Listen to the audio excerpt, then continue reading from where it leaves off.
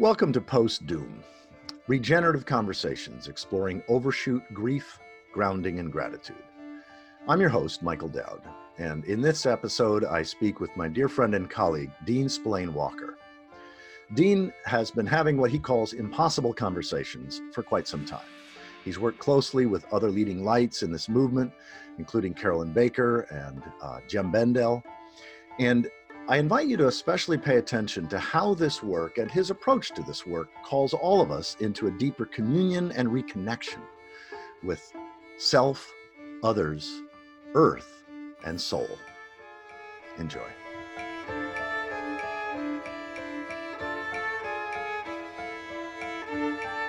I welcome you, and I'm thrilled that we can have this conversation here in November of 2019.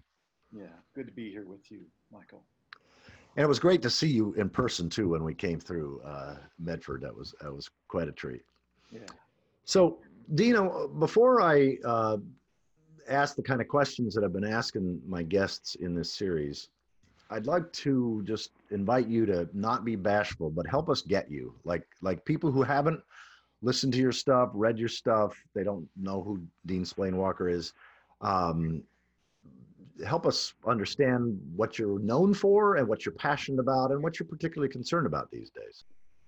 I come from a long, number of decades, I guess about 4 decades of working in transformational training of some kind or another, working with corporate groups, training adults to work with at-risk youth, working with intimacy with couples, a number of different kinds of training over many years. And there have certainly been some other occupations thrown in, but mainly that's what I've been doing. And then I add that to an even longer history of personal practices that have connected me with a remarkable set of powerful lineages and wisdom traditions of various kinds, ranging from that transformational training work that I just mentioned, in the old days with the S training and Life Spring and a number of different groups that I ended up participating in and working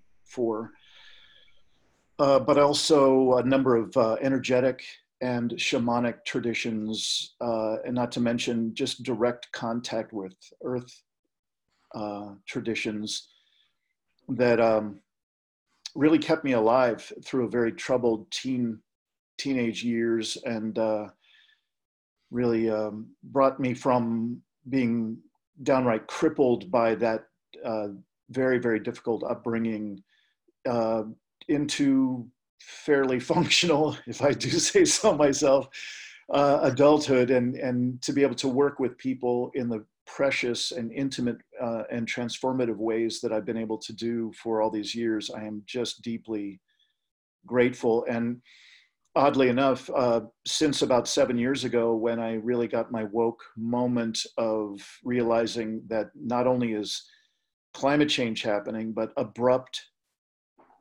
anthropogenic climate change is happening now and accelerating intensively. But a number of other metrics are going on that are actually far more urgent and far more detrimental to us on a short-term basis than climate change.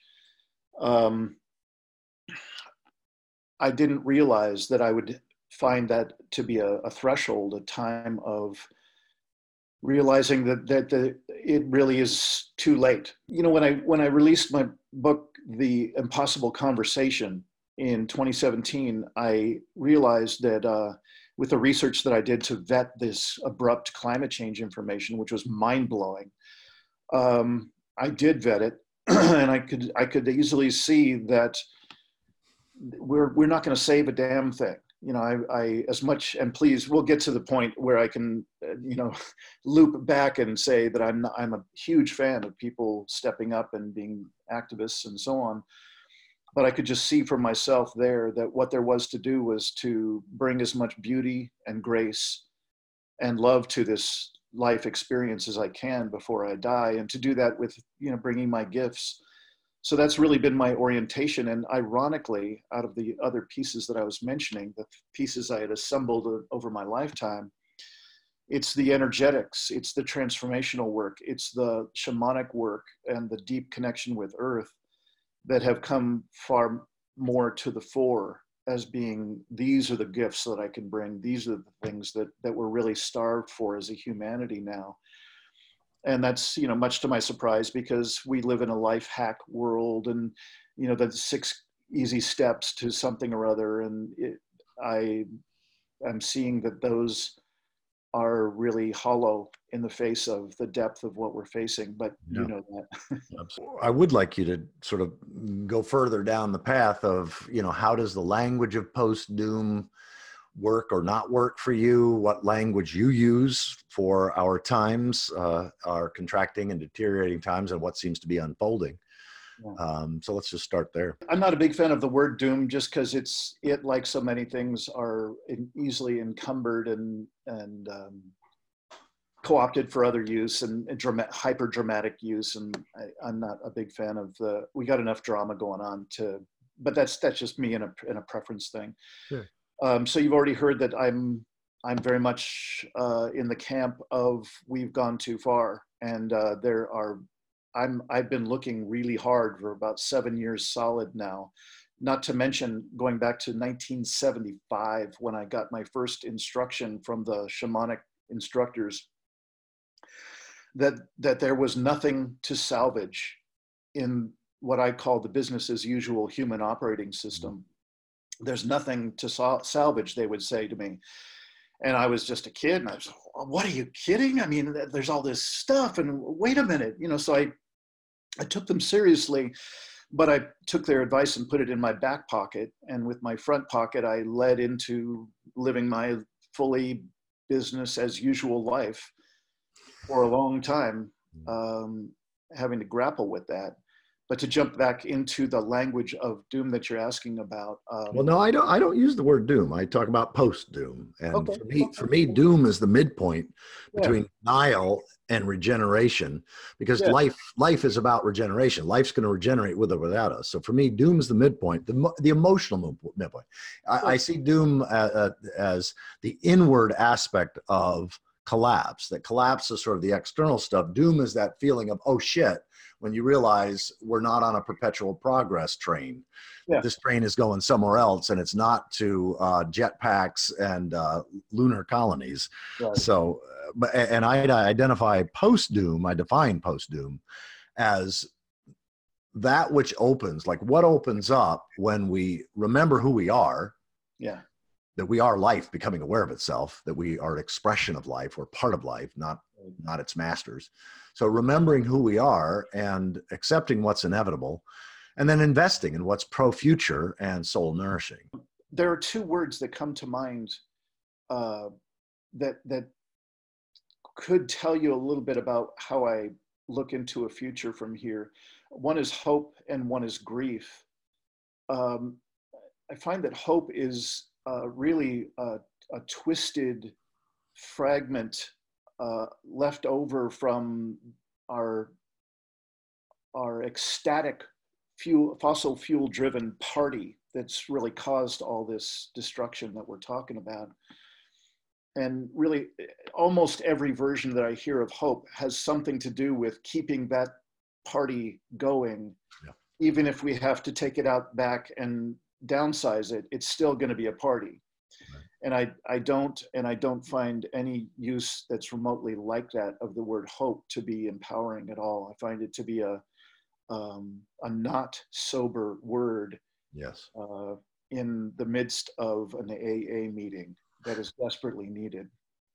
So the other one is grief, and similarly, I don't find much that is honorable or respectable in our holding of grief. And basically that's because I think that the ticket that we had to buy to be a part of, to enjoy the benefits of this business as usual culture, was that we had to give up our connection to deeper self, others, earth, and soul. And really, we probably none of us ever used those words, and we certainly never signed a contract to it, but I have not yet met a person who hasn't sold out virtually all of those pieces. And that's the nature of the work that I do, is reconnection at that level. So well, let me ask a question along those lines. How do you explain that? Like, if that's the case, which I intuitively think you may be right, how do you explain that? How do I explain it to what led to people selling out on those? Well, when I look at it, we had all the right foundation pieces in place, colonialism, slavery, the annihilation of indigenous cultures. We had those pieces pretty well moving along, but they got this jet fuel overlay from the fossil fuel infusion at the, mostly in the 20th century. And we also had this extraordinary psychological or sociological jet fuel added to this equation, and that was the work that eventually became known as propaganda and all that, from Bernays and a few of his cronies in the early 20th century. And it basically was built. Those are very, very powerful methodologies that are hard to overstate. We don't have the time for it now, but I think we can all agree that the sales side of stuff, making us consumers before anything else, and hyper consumers at that, we can see that influence, and we can pretty much all of us admit, yeah, that's who we are. That's what our whole world is. We're immersed in it. Similarly, there's a disempowerment and an influence, a mass influence on our consciousness in the way that has shown up in our governing systems. And so we are basically a completely disempowered citizenry around the world. Anyone who's wanted to play a part in this game and benefit from it had to give up those sensitivities that would otherwise have said, whoa, something's not right here. This is not right relationship with the earth for us to be clearing these forests for this profit. We're destroying. And that has similar analogs with my disconnection with deeper self, with others, and with soul. Dean, the thing that's the heart of this particular podcast series is various thought leaders, teachers, coaches, authors related to collapse and climate and overshoot and all that kind of stuff, sharing their stories, sharing their journeys, sharing, like, how did you go from when you grew up? You began touching a little bit on this, but how did you go? Like, what was your worldview like growing up? And then how did that shift? Was it sudden? Was it dramatic? What were any books or people that were particularly instrumental at various times? So share a little bit about, not just a little bit, take as long as you want, about your story of how you came to where you are now in terms of your worldview, and especially in how you've come to what I'm calling a post-doom place. I feel really blessed that I was introduced to the ocean. Again, I've mentioned a couple of times I had a pretty rough growing up with alcoholic mother and lots of difficulties and so on. And to be connected with the ocean in my preteen years was literally a lifesaver, and it continued to be so, punctuated throughout my life. And not too long after I was introduced to the ocean, I was introduced to Jacques Cousteau, who was an adult, and he was artful, and he was adventurous and an inventor. And he would do his specials on TV, and these would be magical journeys into something I've never seen, this level of beauty in nature before. It's hard to overstate. He would also, in each of these specials on TV, he would also take us to a place where human destruction was obvious to him and his team. And because he had invented this ability to take extraordinary video footage or film footage underneath the water, we could see it, and he would describe, and this, if it continues, this entire area will die. And I would find myself in tears. Yes. And no one else in the room was in tears. Bless my parents' hearts, they did what they did. And Mm-hmm. it's not like these are bad people or other people were bad. It's just I found myself sensitive to the truth of what he was saying. And then there was a deep impression on me as I took that little nugget of, here is a man I can trust. Here is someone who's vividly painting a picture of the destruction of life on this planet. I knew at I don't know, what was it, 11 years old or something, that the impossibility of infinite growth on a finite planet, I knew it. Mm-hmm. And I knew that the adults around me were ignoring it. Mm-hmm. And I could count on them to continue to do that destruction, because none of them responded to Jacques Cousteau the way I was. Right. So that was a massive impression and foundation for me. When I add that experience of the kind of, call it the Jacques Cousteau, and by the way, there was another piece that was cornerstone quality as well, which was Rachel Carson, which my mother taught me about her work very early on. I dedicated The Impossible Conversation, that 2017 book, to both of them, Jacques Cousteau and Rachel Carson. And when I combined my love of Earth through them with the connection with Earth, my getting myself out into the deserts and the ocean and elsewhere, with the kind of shamanic and energetic anchored experiences from then all the way till now, I knew in my heart of hearts that we were not only completely unsustainable, but we were accelerating. This is right in the late 70s. I could see it crystal clear. And I also think I mentioned before that I put my insight about all that in my back pocket, and in my front pocket was, let's go have a wonderful career and do what I'm supposed to do, says all the stories of my culture. Yeah. And I had the most wonderful run of doing transformational training work, and oftentimes being able to do that out of doors with people, producing miraculous work in people's personal lives, in my own life, and have my own deep practices going along with it, and flying around from sexy conference center to sexy conference center, and being paid decently to do that. And every year I would have a number of punctuated moments of remembering how far off track I was letting myself get. And so I'm not perfect here, and I haven't fully forgiven myself for having all that knowledge and still being complicit and diving in deeper for a number of years in a row.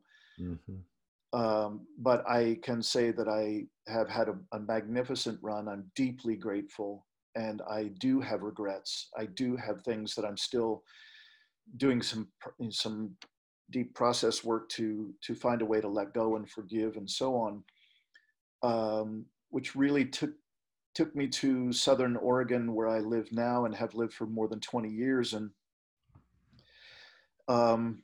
what I can say is that I have been doing that work to bring myself back to center and to core, and to a sense of being empowered and alive, as fully alive as I can muster, even with my history, even with my day-by-day complicity in what we're all grappling with.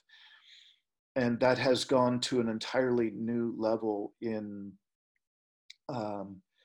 this work with the, facing the collapse of Earth and human systems. And what I can say, if there was one word that I can say that wove through all the different kinds of personal practices that I did, all the work that I did and do now, is the experience of grace. Mm. And without this experience of grace, I am crystal clear, I would have been dead a long time ago. And I would not have had nearly as much connection with life as I now have. Where that came from briefly was, again, from the practices and the deep experiences that I've been blessed to have in my life. And then a number of extended immersions in that state of grace. And ironically, I'm not a religious person at all. And I've been actually very aggressively anti-fundamentalist religions of any kind, given what I was able to research and see what's been the impact of fundamentalist religions. And it's not been good. Many of my impossible conversations that I've had with people over these past few years in particular have been with people who are fundamentalists, mostly Christians in the USA, but others as well. And I oftentimes find a way that we can speak and go deep with each other and sharing generously with each other when we talk about whatever their version of grace is. Because many of the religious traditions, as you know way better than I do, have some sense of expansion and unity consciousness at their core. And that's what I would call grace. And because particularly the longer immersions in grace that I've been lucky enough to have in my life, I've now got an ability to call up that state basically at will. And that's a part of what I offer in my work when I was describing, just give my gifts to the world best I know how. I can't imagine a more gorgeous gift to be giving to those who are ready, and wanting that kind of experience to add to their life. I want to just interject because in addition to people, working with you on that, you're using language that's pretty abstract: transformation, groups that, do transformation, grace.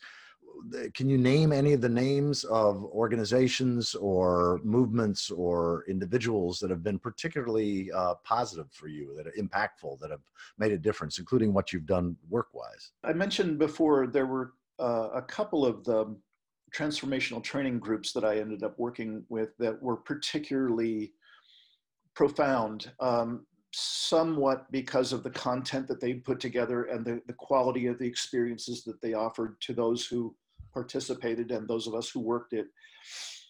One of those is used to be called the EST training. It's now called the Forum. And I don't know much about it now in terms of it being the Forum. I fell away from all of that kind of work quite a few years ago because it ran flat.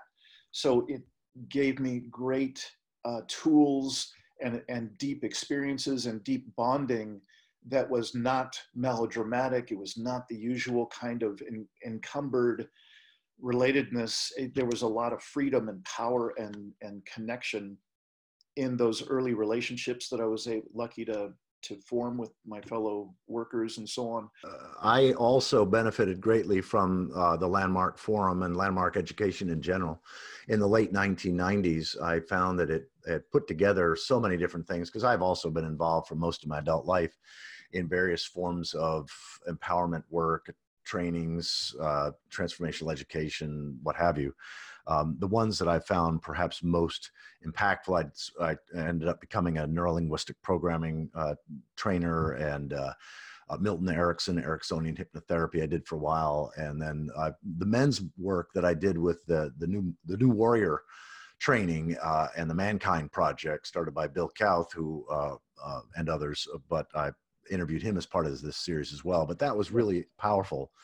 And Landmark education. I mean, I went on to become a Landmark Introduction to the Forum leader, and I, might have gone the path of pursuing that as a career had I not been so passionate about this epic of evolution, sort of deep sustainability work with Connie.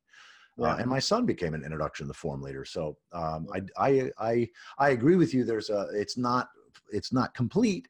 And there are some significant missing pieces, and yet nonetheless, I have found, and several of my family members have found, and I think I've enrolled about 50 people in the Forum over the years, right.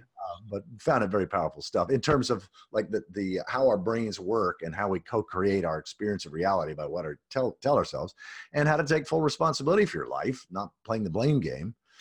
You're inspiring me to mention a couple of different modalities, methodologies that are a part of a toolkit that I've been putting together for myself, and also for any of the people that want to participate in the work that I am creating.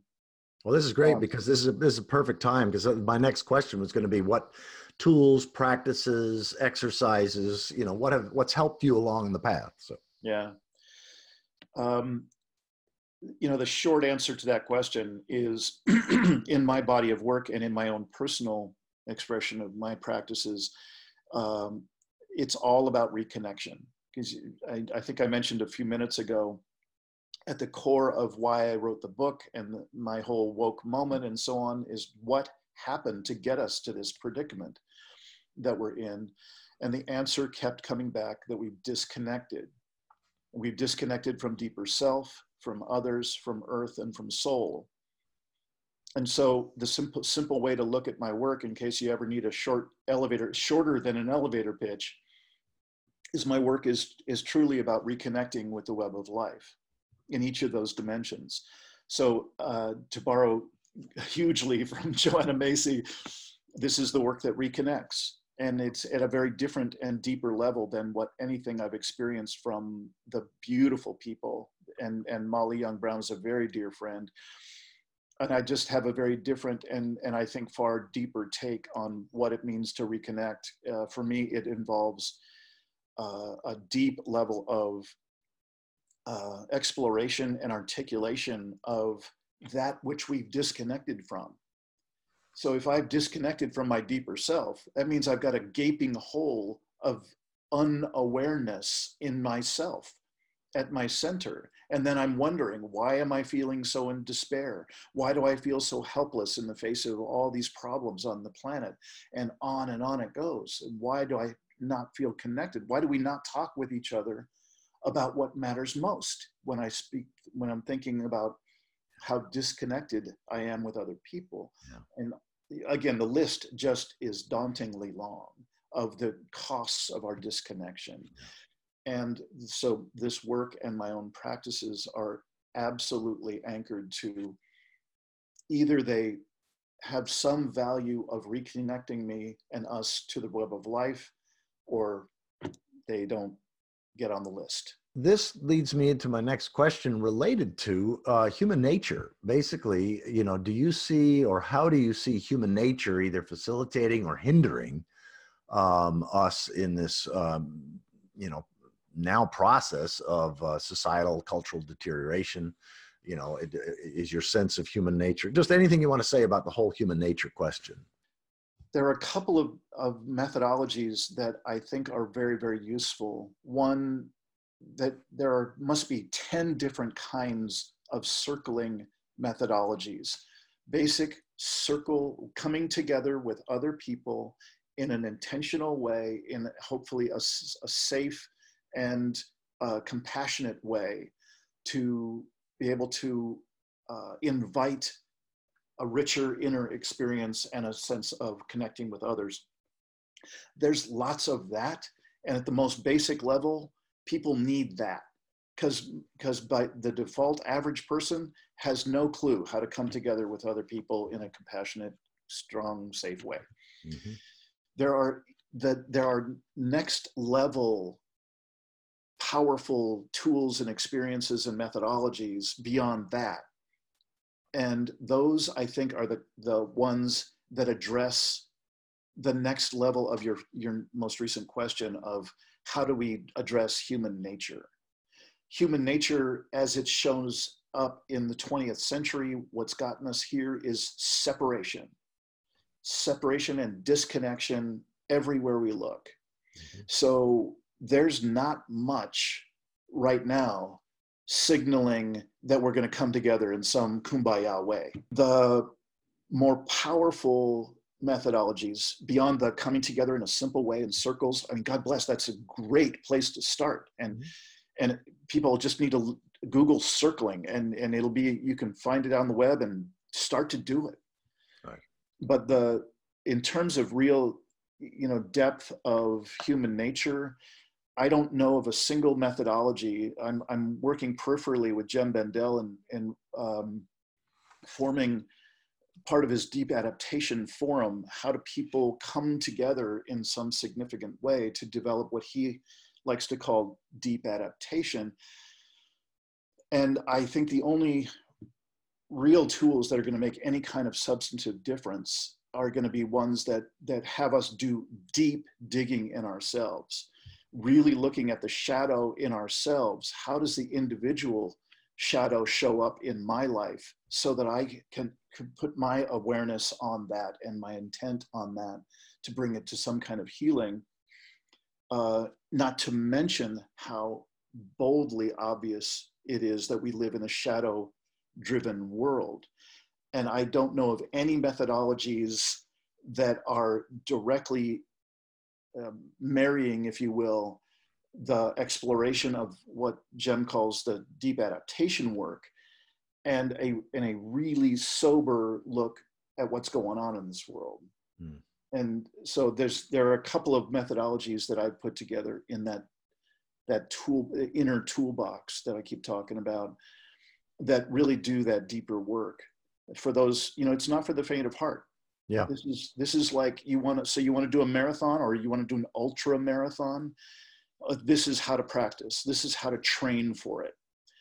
And so I'm very pleased to say that I'm engaged with a number of methodologies with that. And that it's not that everybody's forced to do that. I'm saying there are certain people that know they're willing to step into the hard work that's implied here. I think there's a kind of a just getting by and surviving level that I think the vast majority of us at best are going to get there. They're going to go into the circles. They're going to have a compassionate softness. They're going to forgive themselves. They're going to, it's going to be recycling and changing light bulbs and kind of wringing our hands about how things are so tough. But that's going to be about as good as it gets for many, many people. Mm-hmm. And there are certain people that will just know, all right, I'm willing to do whatever it takes to go to the next level of being alive and as fully present as I possibly can be, no matter what the circumstances are. That takes serious training and serious courage. That's where courage needs to show up. Yeah. And that's one aspect. That's kind of like the steep gradient side of the work that I'm doing. Yeah. Well, if somebody's watching or listening to this and they find themselves saying, hey, I'm in that second group, I want to know more about this, where would they go? How do they reach out to you? How do they find what you're talking about? Yeah. So I have the website, which is livingresilience.net, and a podcast, which is a YouTube channel called The Poetry of Predicament. And there's a second kind of a sub set of that Poetry of Predicament YouTube channel, which is, we're calling it Take My Hand, Conscious Parenting in the Face of Collapse and Predicament. And like the summit that you're putting together here, this is a series of conversations. In fact, you're going to be one of those folks. It's going to be good. Looking forward to it. So these are the kind of offerings that we're putting together. It's also it is the home of a number of online learning series. So, brief set of 3 or 4 20-minute videos with some support material to particularly highlight a distinction or an aspect of this high gradient work. And it starts at the easiest level, at the level of just what happened, what are some things we can do on a day-to-day living basis to just come together a little bit better, to be a little bit more civil and more connected and more aware in our world. If a person decides to do, like you were just saying, Michael, I'm one of those people. I'm really ready to do this hard stuff. I take on the potentially more life-producing, more life-inducing elements that are really extraordinarily demanding. Then I can take these steps in the learning series that we're offering, or the coaching that's offered, or, workshops that are offered. There are going to be all kinds of um, opportunities for people to come together or to study on their own and to take on the level of work that feels right to them. Yeah. Well, a few more questions I want to invite you to expound on or share your perspective on. One is related to the big picture, the universe story, the epic of evolution, big history or big green history, however it's called, but basically the science-based history of everyone and everything told in a meaningful way. How has that, if that has, informed or assisted you in your work at all? The work of a woman named Louise Lebrun, and one of the most vocal spokespeople of that work is an extraordinary author and just an inspiring human being named Deb Ozarko. And they offer some of the most clear and piercing articulation of how they deploy their attention, how they look into this world to then participate in this world. And it's, if somebody hasn't heard of either of these two, I would recommend highly checking them out. Yeah, I had a wonderful conversation with Deb Ozarko just a few weeks ago, and so she'll also be part of this post-Doom series. Yeah, I agree. She's awesome. Beautiful. And, bottom line of what I'm trying to relay from her and them is there is, I'm finding less and less usefulness in diving deep into the rivets and bolts and fabric of the history that we've told ourselves, the stories we've told ourselves. I think there's kind of a romantic version of, well, what we are is storytelling beings, and our old story is no longer serving us, so now we need a new story, and it's going to be a really great story, and all religions have been great stories, and blah, blah, blah stories. And I'm sorry, I don't mean to be derogatory. I've just found less and less value in that track. There's this phrase in business technology, or business terminology, called there's no cheese down that tunnel. So the mouse that in the experiment goes down and learns the right tunnel to go down to get the cheese. There's no cheese for me down that tunnel of exploring our ways of telling ourselves stories that have ended up with us here. Because all I can find is the death and destruction that got us here. It's extraordinarily difficult for me to winnow out some goodness that I want to weave into some new fabric. What I'm far more interested in is a vibrant and piercing level of awareness in the moment, of presence in the moment. And to borrow again from Deb Ozarko, I love how she defines hope is activated presence. I wish there was some sort of story or set of stories that I could look back on and say, that is so honorable and so respectable, and that's the miracle that humanity has been, and that's been our remarkable, miraculous story that'll then transform itself into some new, even more grand iteration into our future. I don't see it. I don't think we've earned that place in whatever that magical library is in the universe. I think ours is a rather tragic story, and it doesn't involve, at this point, being very present, even as the calling is for optimal presence right now, if we could. Yeah. So there you go.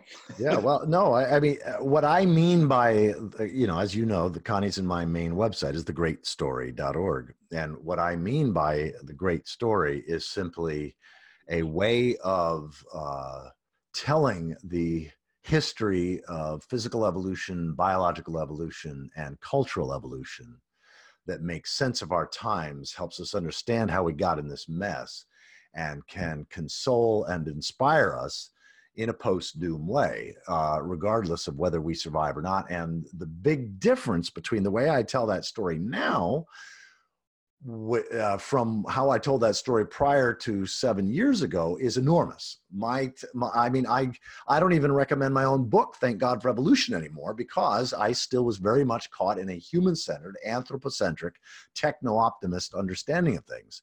And I now reject all of that. And so now I still use the phrase, the great story, but what I'm meaning by that is something very, very different. So I appreciate your critique of sort of the fetish of narrative and story, and yet I still am inspired to articulate a worldview, a way of narrating the history of everyone and everything that performs the role of traditional cosmologies, of a traditional creation story, which is, it's not whether this is true in a capital T sense or not, but does this integrate our best evidential and inspirational understandings such that it really does make sense of our times, and then can actually inspire us to that sort of that activated presence of which you were just speaking and what Debo Zarko speaks about.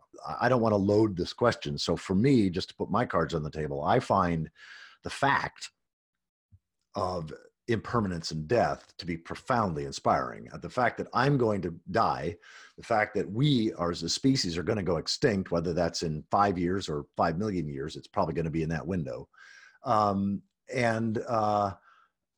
find that when I step back, as you know, I think I've done programs for 10 years on a sacred science approach to mortality and death, and that death is the most, or one of the most essential things in life. You can't have a universe without death at all scales. So I find death and impermanence and mortality profoundly inspiring, but not everybody's there. And certainly most of us grew up in homes and families and schools where we didn't get that perspective at all. Yeah. So anything you want to say about impermanence and death? The pleasure, the privilege of doing grief, leading or facilitating grief groups here in the Rogue Valley in Southern Oregon with a wonderful little organization, public service organization that calls itself Winter Spring, offering this kind of grief support and so on. And I've done an awful lot of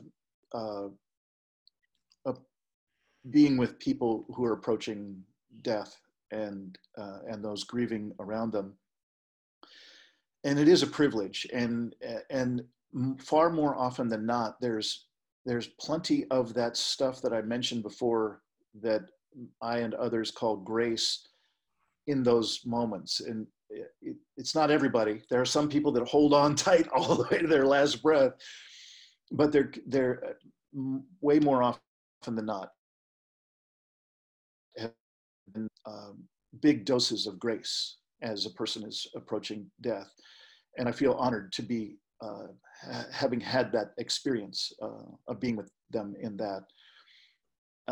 I can say that I've been close to death a number of times myself, and I don't fear death nearly as much as I fear the ignorance and the polarity and cruelty and so on that's showing up in these times that can cause suffering. The amount of suffering that I predict, even in the very few years that I have left as being an old guy on the planet, I just wouldn't wish that on us. You know, I don't really fear it. Like, I don't lose sleep over it, because I think, to be truthful, that's what I most touch in with grace for, is to remember who I am, which is present here now. Mm-hmm. Yeah. And so the death and the fixation on it and the avoidance of it and so on, that is so culturally abundant. I understand, and I have compassion for our culture, which most people don't have much facility with being present in the face of our mortality. I find it's delicious when I can be in the presence of someone else who we can share the presence of that deliciousness of being very, very present in the face of our own mortality. Yeah. And I have huge compassion for the average person in the world who doesn't have that. All they know is it's something to be backpedaled from and avoided at all costs. And I wish us all well, because we're going to have plenty of opportunities to be near to the suffering and death that will be plentiful, again, in my prediction of the coming years. What's opened up for you on the other side of the sort of stages of grief, on the other side of the doom door, but on the post-doom side, what's opened up? What are they, as Paul Chafurka calls it, finding the gifts? I want to thank you for mentioning the name Paul Chafurka. I have never met the man, and I know that you have been a huge ally for him for quite some time, and I want to thank you for that. I found his writing to be immensely inspiring for me and very useful for me. So I just thank you for mentioning his name, and I want to honor him. He's a big part of this work, this body of work. And every person who does the intro level of my work will be very familiar with Paul Chafurka. So would you mind repeating your question? Because Yes, sure. Paul Chafurka, one of his posts, yeah, I too found his Approaching the Limits website, and he wrote extensively from 2008 to November 2013, and he kind of just stopped writing then. And I just love his writings. And so the question is, what has opened up for you on the other side, beyond mere acceptance? You know, the Kubler-Ross stages of grief, there's acceptance, but there can also be that place of finding the gift and being a blessing. So what's opened up for you on that other side? I think the shorthand version of an answer to that would be that this thing I keep calling grace, this state of being that I keep calling grace, and I'm not trying to say that I coined that phrase by any stretch, but that's what I've been kind of advised to call it, is the ultimate in letting go. There's a deep, deep level of letting go. And I've had a meditation practice for 45 years. And I kept thinking I knew what it meant to let go. What does letting go mean in this process in meditation and other parts of growing? And every time there would be a deeper letting go. And so the combination of being able to access this grace, this sense of unity, this sense of ultimate expansion and interbeing with other life, is there, you know, post doom and post all the all the preparations and all the hubbub. Yeah. So letting go, there's still a part of grieving for me that is about honoring life. Yes. And where my heart goes to grieve is just to remember in as deep an honoring way as I can the impact of various living beings have made on me, like what I was sharing about Jacques Cousteau. And when I think about the whales that I've seen and loved in my life, and the other marine mammals that I'm very, very fond of, and other animals, I could literally keep going on and on in the list of those that I honor, and that breaks my heart, that there is a deep grief in honoring their demise. And through our efforts, good and bad, we have removed them from the planet. And that is there. It's a bittersweet honoring, Yeah. that I now call grief, different than other expressions of grief that I've had for myself in the past. Yeah, the letting go is hard to express in a short and concise way, but it's extraordinarily important here. And this state of grace is hard to overstate, but again, difficult to convey. So I hope I'm conveying just a small fraction of it to folks so they can kind of hear it and resonate or not with what I'm describing. I too find the word grace really works for me. I mean, I experience and interpret grace as unmerited blessing, unmerited,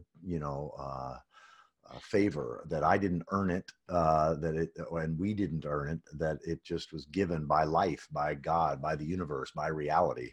And you know that I use those terms pretty interchangeably. Yes, you do. And so I find that Connie and I regularly remind ourselves that we're richer than kings, that we are graced to be alive at such perilous, challenging, terrifying time, and yet it all still feels like grace, that we didn't choose to be alive in a time of industrial rape of the planet. These are systems, economic, political, governmental, religious systems that have been at work for thousands of years that we're inheritors of. And yet we now have several centuries of scientific understanding. So we have and communication that allows us to understand, to learn what's happening all over the planet. And if we try to keep our hearts open, we can stay in grief and a lot. And yet that grief, as Joanna Macy says so aptly and so accurately, is a measure of our love. We wouldn't be feeling that grief if it weren't for our profound interconnectedness and interrelatedness and our love. Yeah. And so coming back to that, metaphor of the post-doom doorway that's in the middle of denial and regeneration, with or without us, people avoid that door because they're afraid that doom is the end point. They don't know it's the midpoint. Right. They think it's the end, and they're going to spend the rest of their lives in despair. And yet when they go through that door and allow themselves to begin experiencing these outward spheres of gratitude and presence, activated presence, I like that, they turn back and look at that door that they've now gone through, and it still says WASF at the top, but they experience it, interpret it very differently than they did on the fear side, approaching that what kept them from going through that door, because they knew it meant we are so fucked. But then they turn back and they says, we are so fortunate. And they allow themselves to feel that we are conscious of the fact that we're in collapse. We're conscious of the fact that collapse is existing at all scales, not just human, but biospheric and species. And yet, and we're conscious of the fact that we can actually grieve that and hold that in our hearts without it hardening us to become bitter and cynical and whatever. We can stay in that place of grace, that place of humility, that place of generosity, that place of compassion. And so for me, it's a huge deal finding the gift on the other side of mere acceptance. Acceptance is great. Well, Dean, last question, and then anything you'd like to share to bring this to closure. But what's your take on what's beyond our control, but what still may be in our control? Like, where do you see, what's your sense of what's no longer possible, but what still is possible? For me to say that I encourage people to find what matters most to them, from as disengaged a place as possible, disengaged from the business as usual human operating system, but to really look newly. Maybe look at, if you had a year to live, what would you do differently and what matters most to you? That kind of a frame. Yes, exactly. And so if people want to engage with Extinction Rebellion and Greta Thunberg, or if they want to learn the cello or go to Vegas and rack up their cards, I really don't care. Whatever people want to do, I most want people to find what matters most to them as they reconnect with the web of life. What we have the ability to change more than any single thing is how we deploy our attention and presence in this world. And so what I would strongly recommend is that people find the most potent methodologies possible to optimize and maximize their ability to be present in the face of larger and larger stressors. Again, that's the work that I was describing earlier as the preparing for an ultra marathon. It takes work to expand these capacities to be present, especially when things get tough, and things promise to get tough.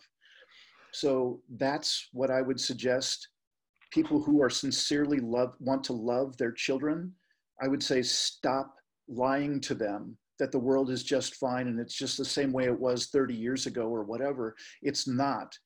And I would strongly suggest for them to find the piercingly difficult path of living their truth from a position of ultimate sobriety that I think you and I have been talking about this whole time.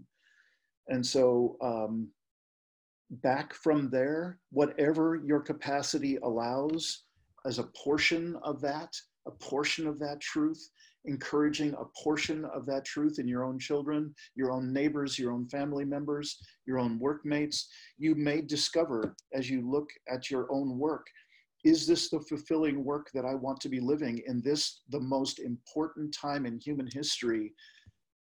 Then continue doing that work. If not, then it might be time to radically change virtually everything in your life. These are obviously choices that can only be made by each individual. But you asked the question, so this is what I would suggest, and certainly this is what I'm doing. And I can't imagine anything more important to be doing than continuing to expand our capacity to be present as alive human beings in this moment, to be able to be present in the face of more and more challenging and stressful situations, and be creative and have some fun.